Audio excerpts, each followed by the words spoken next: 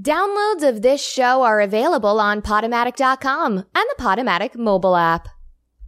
You are listening to Troubadours and Raconteurs with E.W. Conundrum Demure on Radio Free Brooklyn. Welcome to episode 263 of Troubadours and Raconteurs with yours truly, E.W. Conundrum Demure. On this week's episode, we debut the voice of a new contributor to the program, Dwayne Heisler. He is a community activist, a politician, an artist, among other things. We talk with Dwayne about housing, employment, and public accommodation for those fellow citizens that are LGBTQ.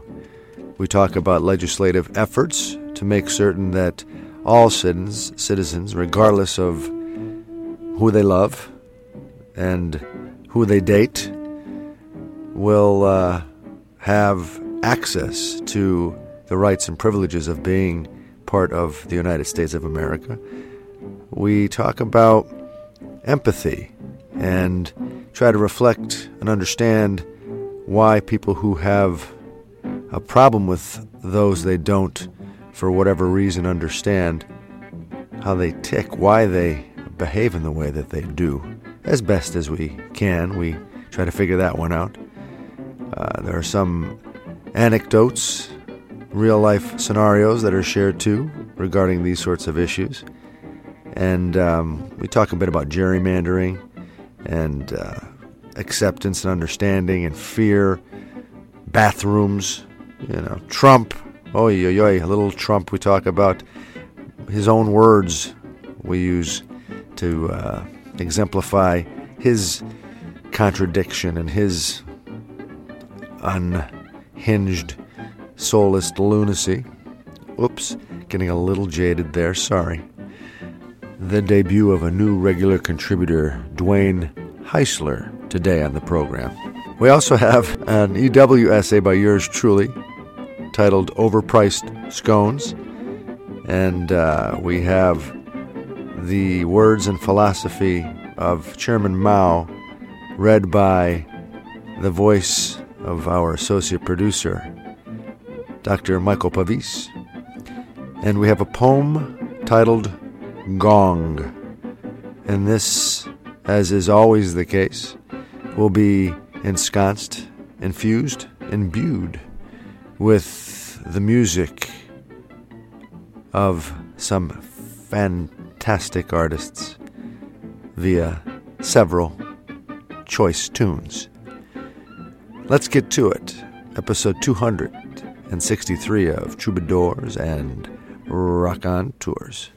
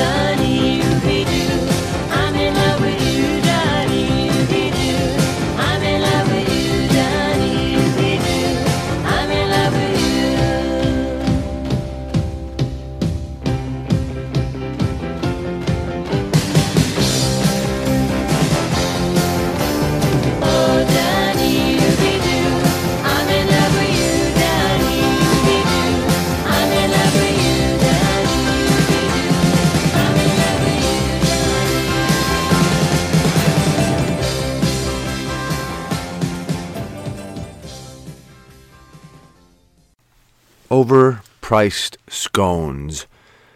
My way is the long way. Maybe my head is the wrong head. That is most certainly subjective.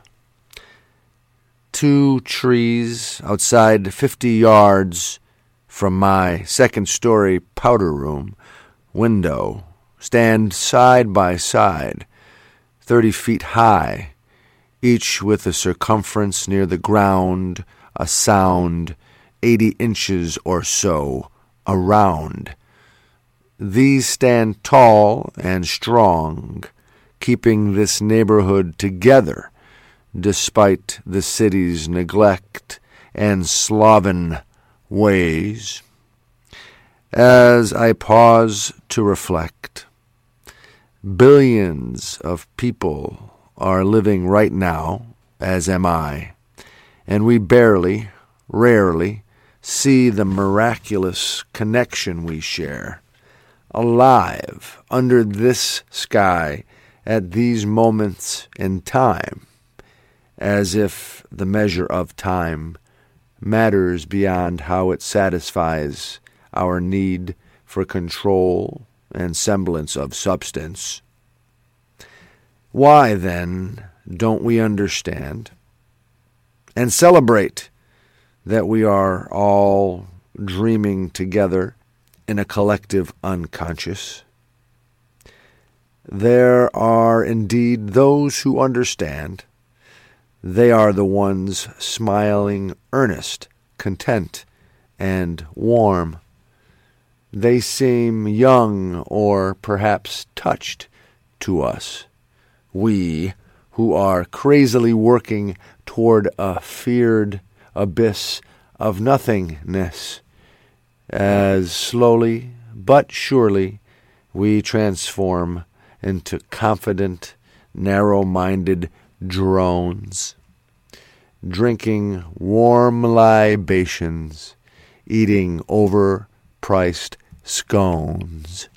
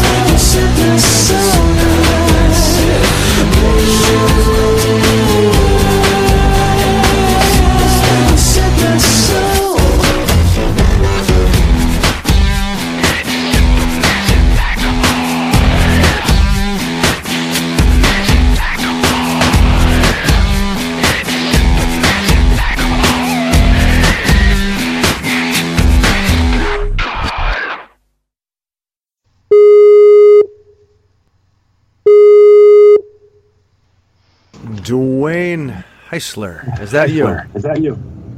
That's me.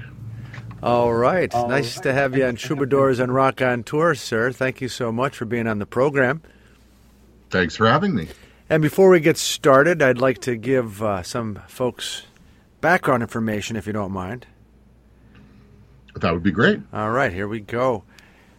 Engaging organizations and individuals to promote effective leadership, to create stronger, inclusive communities, and to secure local prosperity for the future. Dwayne Heisler relocated to Bloomsburg, Pennsylvania from Bucks County, PA, where he studied computer information sciences and became an entrepreneur, small business owner for 25 years. Passionate about social justice and progressive ideas, being elected to the PA Democratic State Committee representing Columbia County was a natural fit.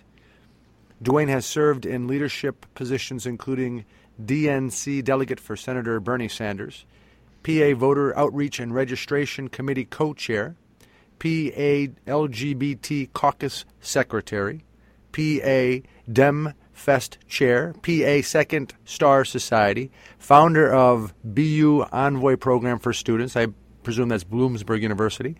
That's right. Founder of Equality Non-Discrimination, or END, BU LGBTQA Commission Community Advocacy Award, two-time Charles F.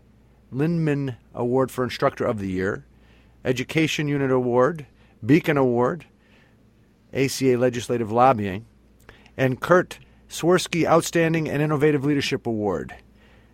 Also, when Dwayne is not facilitating presentations, he's directing, playing, or singing early medieval Renaissance music, or enjoying time with his dogs and his husband near Bloomsburg, Pennsylvania. Ladies and gentlemen, Dwayne Heisler. First of all, am I pronouncing your last name correctly? Yes, it's Heisler. Thank you, Lawrence. Oh, my pleasure. So today, you do a lot of things. You're a man of many hats, but I'd like to focus on your experience and your vision, your ideas, your analysis regarding LGBTQ issues in our society. Right. So, so it's a big topic, Lawrence.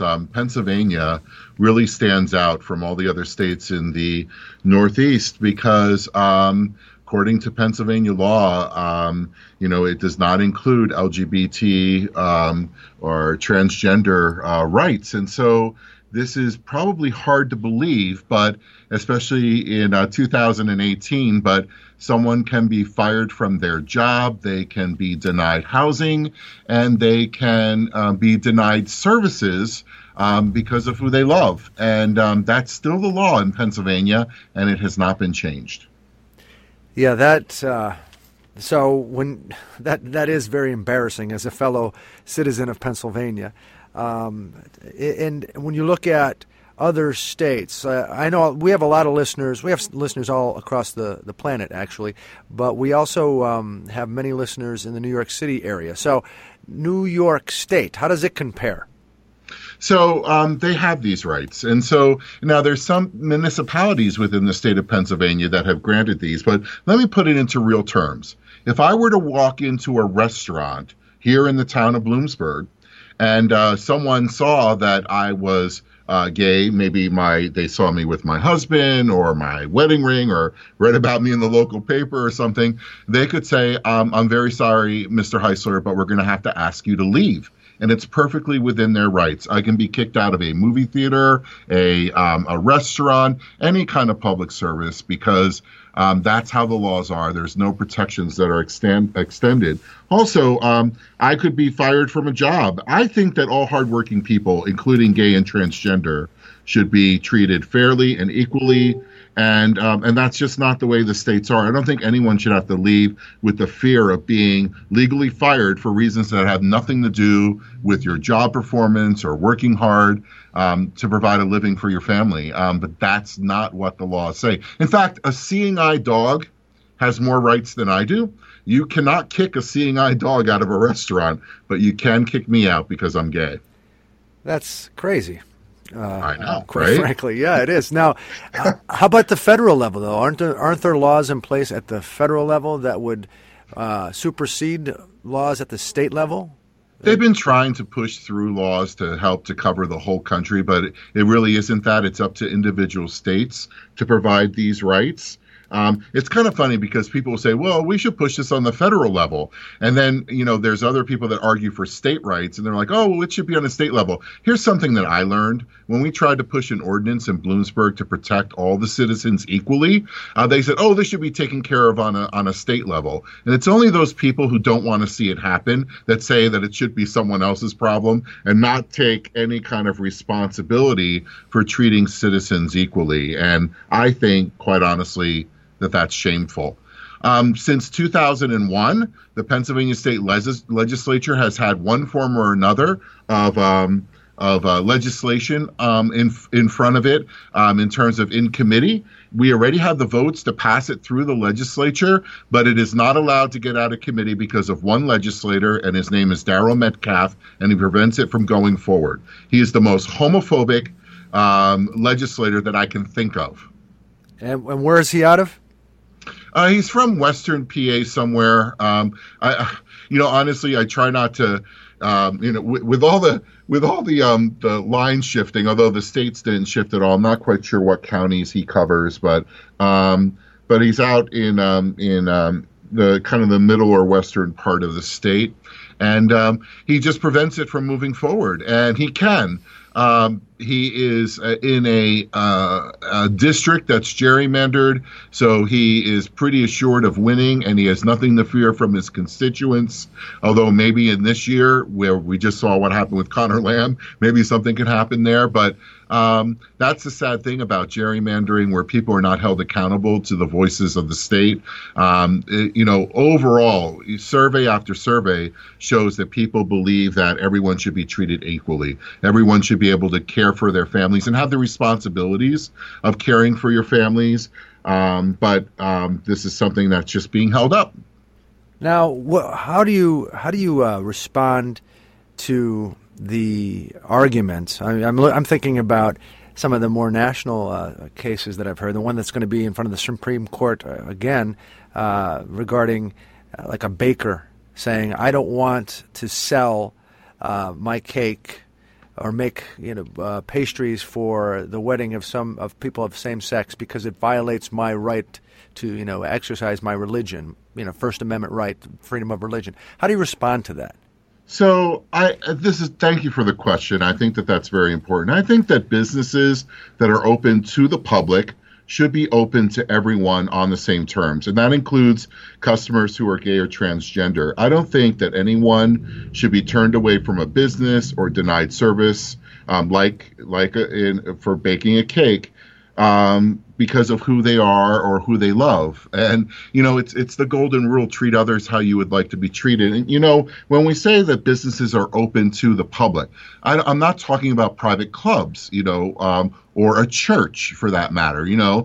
They determine who their members are, and they are, of course, freedom of religion is very important to everyone, and I respect those. And there's a church for that, or the Boy Scouts, a private club, or whatever that might be. But when you have a business that's open to the public, to deny a section of that public denies that they are citizens. It denies that they're human. And it's embarrassing, quite frankly. And I don't think that that's a community that's open and welcome. And I don't think that that's what our communities strive for. In central Pennsylvania, I think every community wants to be open and wants to be thriving and wants to seem inclusive. And it's these few outliers. And most businesses are like that. Quite honestly, Lawrence, most businesses say, hey, we want to treat people equally. But unless there's a law there, you're going to have these bad actors that are trying to make some kind of statement and employ these discrimination kind of tactics. And I appreciate that, and I look at the legal ramifications of fellow citizens. If we truly are a society that is free and is just, all citizens should have the same rights, the same access to the benefits of being a citizen of the country, no doubt. Now, so you hit that, and that's a great rational argument that you put out there, and I think it's going to win eventually. And in large part, I know what you know, that most people do support that mentality. But what about those outliers, those smaller-minded people, if I may say that? I think it's safe to say that. Let's get deeper. Like, what do you think, outside of rationality, and this is not even rational, I don't think, why do you think the mentality exists from your own experience? You're a gay man. You've experienced it firsthand. And you also are basically a politician and a community activist who goes out and tries to figure out what the tendency, what the mentality is, so that you can address it through our government. Why do you think people who are so opposed to LGBTQ folks, why are they? Where does it come from? So we've seen a change, Lawrence, and I think this is important that we've seen this change in our society about how we view the LGBT community. And I think one of the reasons for that is the fact that that more people have come out. They have been honest with their friends and family and their coworkers. And I think now more than ever, someone somewhere has a relative or a coworker or a friend who is LGBT or transgender. And I think that single act of doing that and bringing it into the public light helped us to move down the path towards acceptance and understanding. And I don't want to sound too much like Marvel Comics, but people tend to fear those things that they don't understand. And so by doing that and coming, and then you almost get into the situation, well, I don't know about gay people, but I know Dwayne and he's okay, so you start opening up those doors and the communication starts happening. When that doesn't happen, then I think that there is mistrust, there is fear, and I think that those things really kick in. And ultimately, people, they are, if they're afraid, they don't like that feeling. And I think that it tends to create, or is a contributor to hate of those that are different, those that are considered outsiders.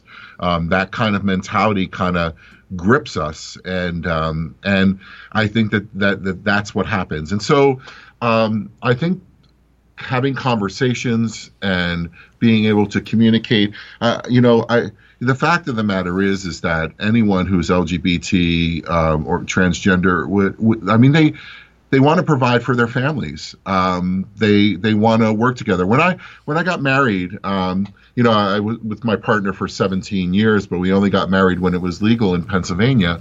I wasn't so, thinking about marriage at the time. I thought of it as being a straight institution, and I didn't know how important it was. But my thoughts on that really evolved. Like, it's hard enough to get through this world, and I think that by getting married, we were kind of saying to our community and to the society that this is tough and we're going to stick together. So you don't need to worry about us. We're going to help each other. We're going to have a family. We're going to work hard. We're going to be active in our community. We're going to be good citizens, and we're going to take care of each other, because this world is hard enough. And to have this kind of built-in barrier to that, where we could be discriminated against or held back in some way from just taking care of each other, is just plain wrong. Yeah. And I think, when you go back to the initial question I asked, it stems from isolation and ignorance, in a way. When folks hate or feel uncomfortable and they're afraid of what they don't understand, they don't have any. They're living in a very narrow sort of landscape or context, I suppose. Now, maybe religion, too, to a certain extent. I don't want to bash on religion. I'm not particularly religious, but I know a lot of people who value and help religion is important. I don't want to disrespect them. But oftentimes, religion, from my experience, does, if not blatantly, subtly says, these kinds of people are not right. So that's really interesting, because we're kind of looking at religion as if it's some kind of monolithic block, when the fact of the matter is that I've been welcomed in Unitarian churches, in synagogues, in Catholic churches. People know who I am, and it really depends upon the priest or the minister or the rabbi or whoever it might be, and the congregation about how accepting they are, how knowledgeable they are, and how welcoming they are. I mean, look at our Pope right now, right? So, I think that that's something. But another example of fear, and this often gets brought up, there's fear of like bathrooms and privacy and safety. And I think that's one of the most outrageous kind of things. The fact of the matter is that all of us, including people who are transgender, care about their safety and their privacy in a bathroom. I mean, who doesn't, right? And then, so the idea that somehow nothing about the laws that are proposed by adding LGBT to the law of protected classes would say that it's illegal to enter a restroom or to harass people or invade their privacy. I think that, when people have to go, they have to go, and they want their privacy. And so, it's not straightforward, and neither should they be harassed in a bathroom, right? Right. The LGBT community. And so I think that that's one of the most obvious fear that people have when they start talking about restroom politics. Well, and I think it goes back to misunderstanding and ignorance, to put it mildly. It's almost, there's a presumption that if you're not straight, then in some way you're a weirdo.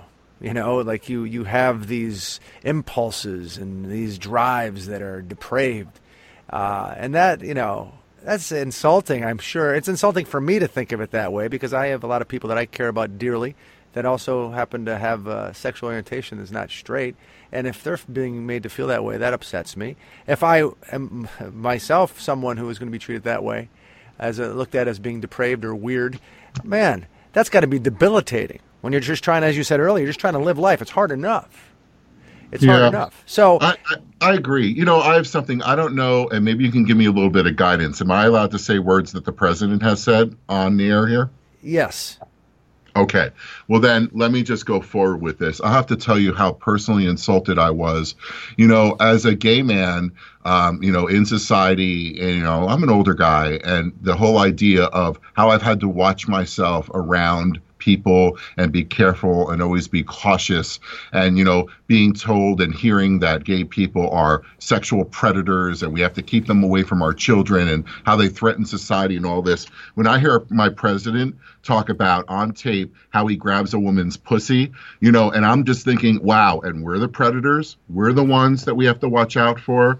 When I hear straight man after straight man in this day, in this Me Too movement, who has assaulted and who have attacked women, and are getting away with it, I am so outraged. It's barely containable. That is the world that we are living in, and that's what's been coming to light over the last few months. Yeah, well, that's a good thing to point at. You're absolutely right. I mean, the president himself has showcased a depraved way, and yet his followers, many of them, I'm sure, I can't say all of them, I don't know for certain, would probably be in a camp that would be opposed to LGBTQ rights, I suppose. But yet the president and his ways to them are acceptable. It's a strange, mixed-up situation we're dealing with, but you are doing work to try to make it better. I mean, we're talking about some of the underpinnings, the emotional components to what is going on regarding sexual orientation in our country, and how it affects us on a visceral, a soulful, spiritual level, and intellectually as well. And then, what do? You go to the government. That's the means by which we can make certain there is justice or to pursue justice. And you're doing that. You are listening to Troubadours and Raconteurs with E.W. Conundrum Demure on Radio Free Brooklyn. Yes, and I think it's really important, and this is not just an LGBT issue. Look at how the kids are standing up right now with regarding gun violence and saying no to that. I think that who was it that said all politics is local, right? I think that Tip O'Neill. Tip O'Neill. I think that everything local is political.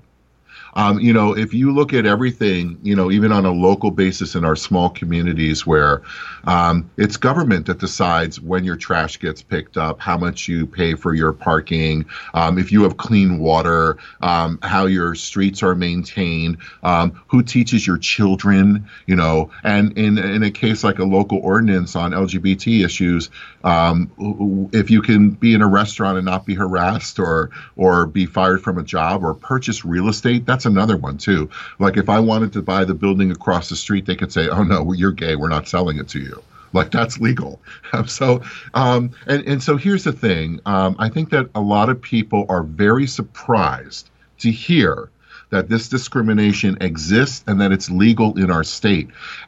More than not, in fact, I would say 80 to 90% of the time, when I talk to someone and let them know that you can be fired from your job or you can be denied services, like a restaurant or a movie theater, or you can be denied housing. That happened twice here in Bloomsburg a few years ago because you're gay.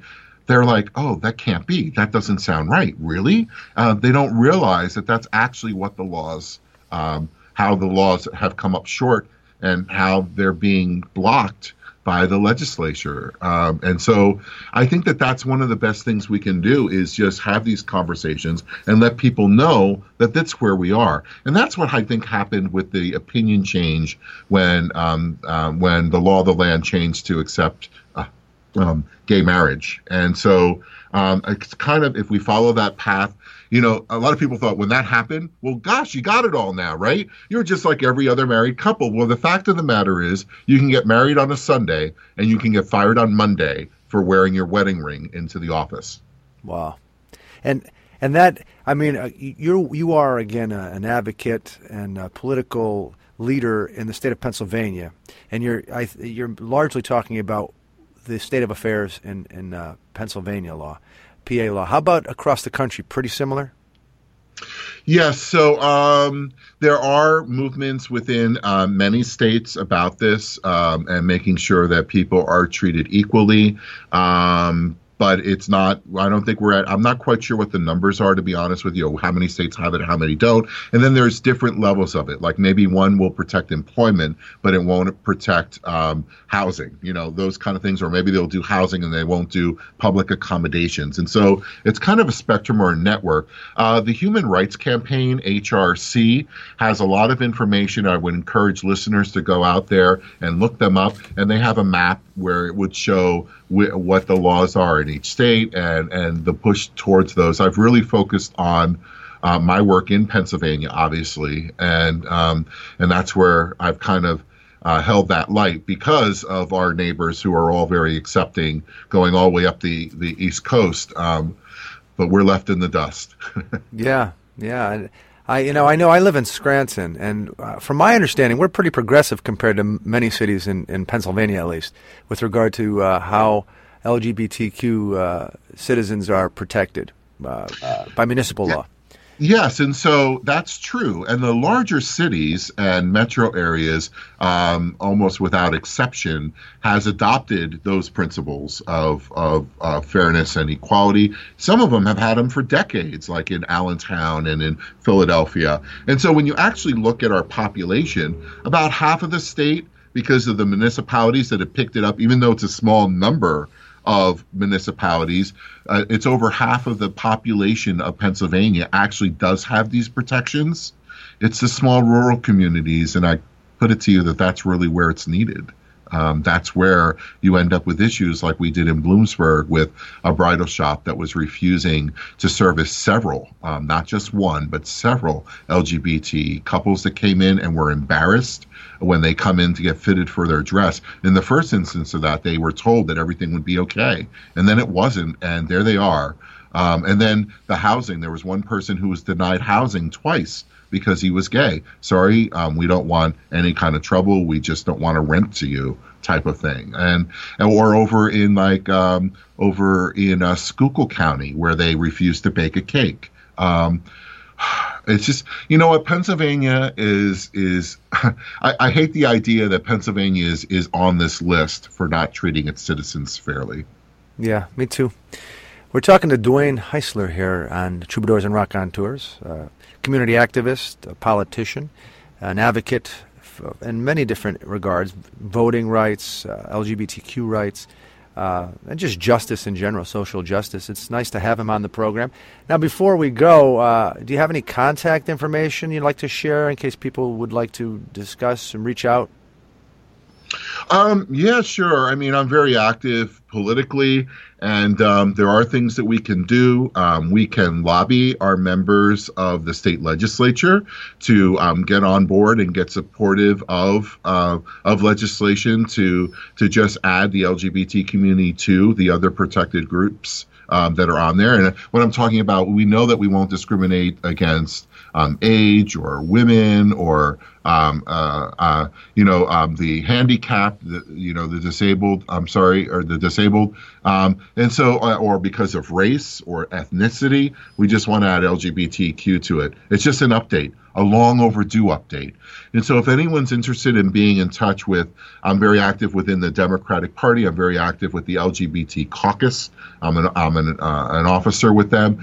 Just send me an email, and I'll be happy to direct you and let me know what you're looking to do and what information you'd like, and I can direct you to to groups like Equality PA that works hard in Pennsylvania, or Keystone Progress, and find out what's happening. So my email address is pretty simple. It's my name, Dwayne Heisler @gmail.com. That's DWAYNE Heisler, HEISLER @gmail.com, and I'll be happy to put you in touch with anything that I can to help you get involved, because it's really easy to stand up within one of these groups or in that framework and to be heard. Thank you. And any closing thoughts before we sign off until the next time I'd like to talk to you again, the next time we have an opportunity to chat. Yes, I would like that too. I'd like to be a resource for you, not only within the LGBT community, but maybe also within the political sphere, because this is only one facet of what I stand up for and who I am. Right now, of course, gun violence is very important. We have students that are walking out today and showing leadership and their First Amendment rights. We have the walk on the 24th in D.C., and many of our communities in Pennsylvania are having their own rallies and standing up against gun violence. There's a lot of issues out there right now. I'm a founder of an Indivisible group. I'm working with them. I'm also involved. I'm an employee for the Service Employees International Union. So I have some insight there, and I'd be happy to come back. So I would just ask as a final message that people stand up and get involved. If we're silent, we're complacent, and we allow those things to happen. And in a democracy, you are constantly standing up for a democracy, and we need to show support for the country that we love, and for our state, and for our local communities. Well said. Thank you so much, Dwayne Heisler. Talk to you again soon. Thank you very much. Have a great day. You too.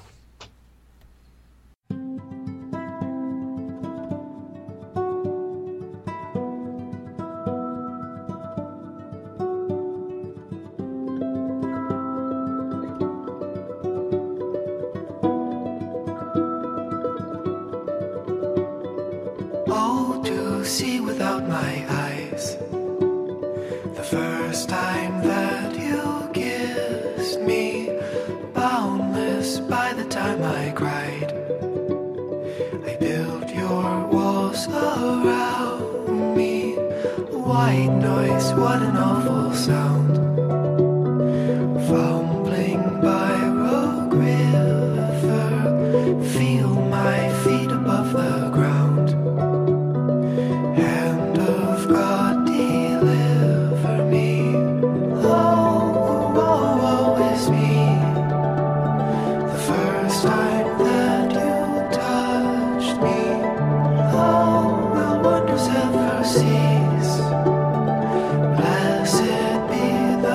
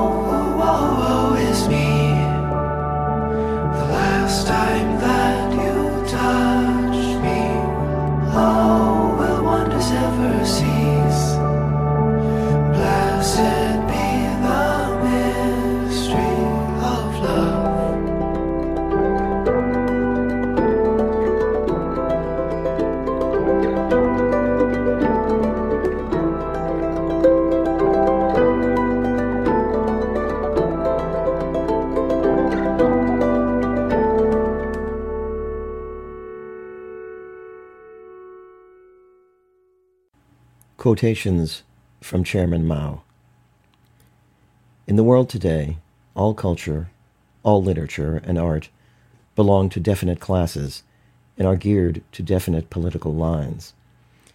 There is in fact no such thing as art for art's sake, art that stands above classes, art that is detached from or independent of politics. Proletarian literature and art are part of the whole proletarian revolutionary cause. They are, as Lenin said, cogs and wheels in the whole revolutionary machine. Revolutionary culture is a powerful revolutionary weapon for the broad masses of the people. It prepares the ground ideologically before the revolution comes and is an important, indeed essential fighting front in the general revolutionary front during the revolution. All our literature and art are for the masses of the people, and in the first place for the workers, peasants, and soldiers. They are created for the workers, peasants, and soldiers, and are for their use.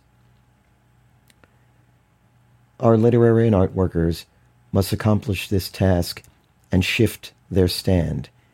They must gradually move their feet over to the side of the workers, peasants, and soldiers, to the side of the proletariat, through the process of going into their very midst and into the thick of practical struggles, and through the process of studying Marxism and society. Only in this way can we have a literature and art that are truly for the workers, peasants, and soldiers, a truly proletarian literature and art. Our purpose is to ensure that literature and art fit well into the whole revolutionary machine as a component part, that they operate as powerful weapons for uniting and educating the people, and for attacking and destroying the enemy, and that they help the people fight the enemy with one heart and one mind. In literary and art criticism, there are two criteria, the political and the artistic. There is the political criterion, and there is the artistic criterion. What is the relationship between the two? Politics cannot be equated with art, nor can a general world outlook be equated with a method of artistic creation and criticism. We deny not only that there is an abstract and absolutely unchangeable political criterion, but also that there is an abstract and absolutely unchangeable artistic criterion. Each class, in every class society, has its own political and artistic criteria. But all classes, in all class societies, invariably put the political criterion first and the artistic criterion second. What we demand is the unity of politics and art, the unity of content and form, the unity of revolutionary political content, and the highest possible perfection of artistic form. Works of art which lack artistic quality have no force, however progressive they are politically. Therefore, we oppose both works of art with a wrong political viewpoint and the tendency towards the poster and slogan style, which is correct in political viewpoint, but lacking in artistic power. On questions of literature and art, we must carry on a struggle on two fronts. Letting 100 flowers blossom, and 100 schools of thought contend is the policy for promoting the progress of the arts and the sciences and a flourishing socialist culture in our land. Different forms and styles in art should develop freely, and different schools in science should contend freely. We think that it is harmful to the growth of art and science if administrative measures are used to impose one particular style of art or school of thought and to ban another. Questions of right and wrong in the arts and sciences should be settled through free discussion in artistic and scientific circles and through practical work in these fields. They should not be settled in summary fashion. An army without culture is a dull-witted army, and a dull-witted army cannot defeat the enemy.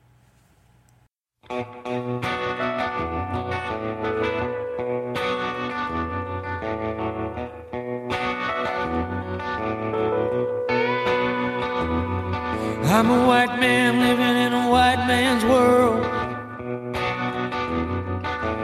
Under our roof is a baby girl.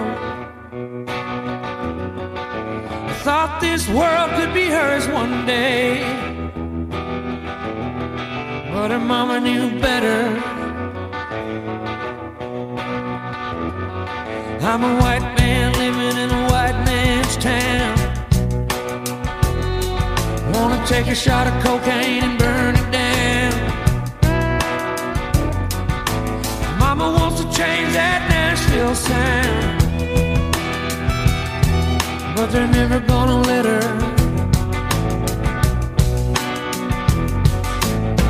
There's no such thing as someone else's war. Your creature comforts aren't the only things worth fighting for. Still breathing, it's not too late. We're all carrying one great burden, sharing one fate. I'm a white man living on a white man's street. I got the bones of the red man under my feet. The highway runs through the burial grounds, past the oceans of cotton. I'm a white man looking in a black man's eyes, wishing I'd never been one of the guys who pretended not to hear another white man's show. Old times ain't forgotten. There's no such thing as someone else's war. Your creature comforts aren't the only things worth fighting for. You're still breathing, it's not too late. We're all carrying one great burden, sharing one fate.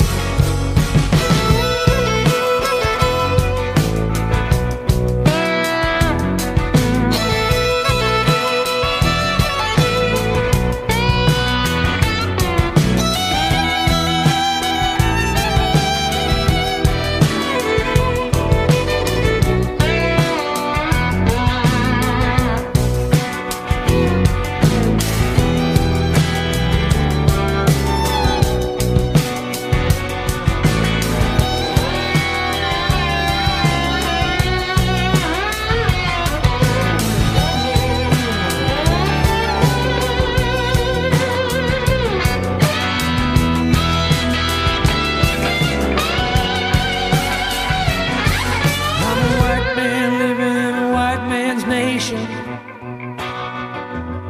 I think the man upstairs must have took a vacation. I still have faith, but I don't know why. Maybe it's the fire in my little girl's eyes. Maybe it's the fire in my little girl's eyes.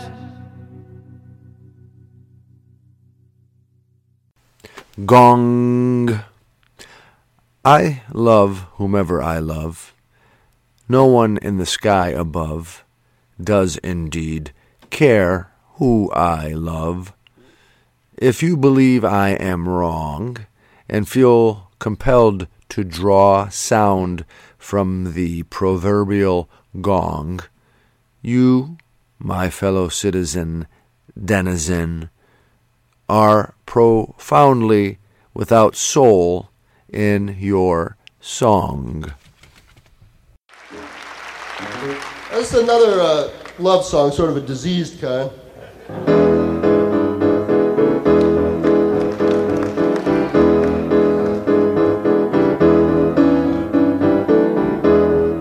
Baby, take off your coat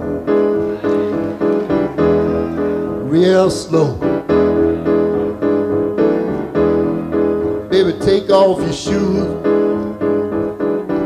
Yeah, I'll take your shoes. Baby, take off your dress. Yes, yes, yes. You can't leave your hat on. You can't leave your hat on. You can't leave your hat on.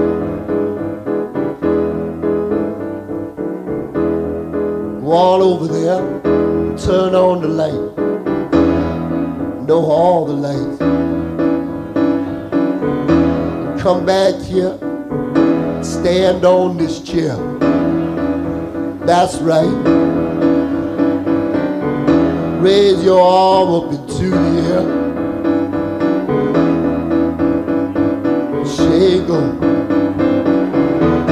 You give me a reason to live. You give me a reason to live. You give me a reason to live.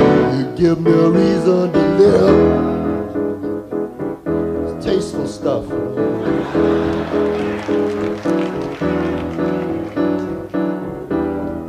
Suspicious minds are talking.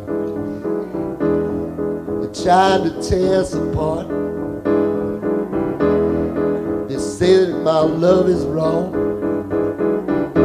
They don't know what love is. They don't know what love is. They don't know what love is. They don't know what love is. I know what love is.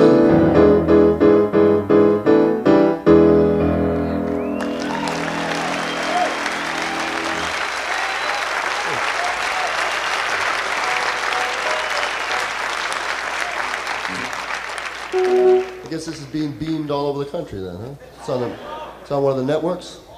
And there you have it, episode 263 of Troubadours and Rock on Tours, with yours truly, E.W. Conundrum Demure. I'd like to thank those folks who made this episode possible. First and foremost, our newest regular contributor, I'm proud to say. Thank you to Dwayne Heisler, community activist, politician, artist, among other things. Great conversation. Look forward to some more in the near future. I also like to thank our associate producer, Dr. Michael Pavis, and Mao Tse-tung. Thank you for your twisted view of the world. I guess you can mine some goodness out of anything, huh? Even maybe the mind of Mao. You be the judge. I also like to thank these musical artists: Django Reinhardt, Stefan Grappelli, Blondie, Muse, Sufjan Stevens, Jason Isbell and the 400 Unit, Randy Newman, Terrence Blanchard, and Branford Marsalis II.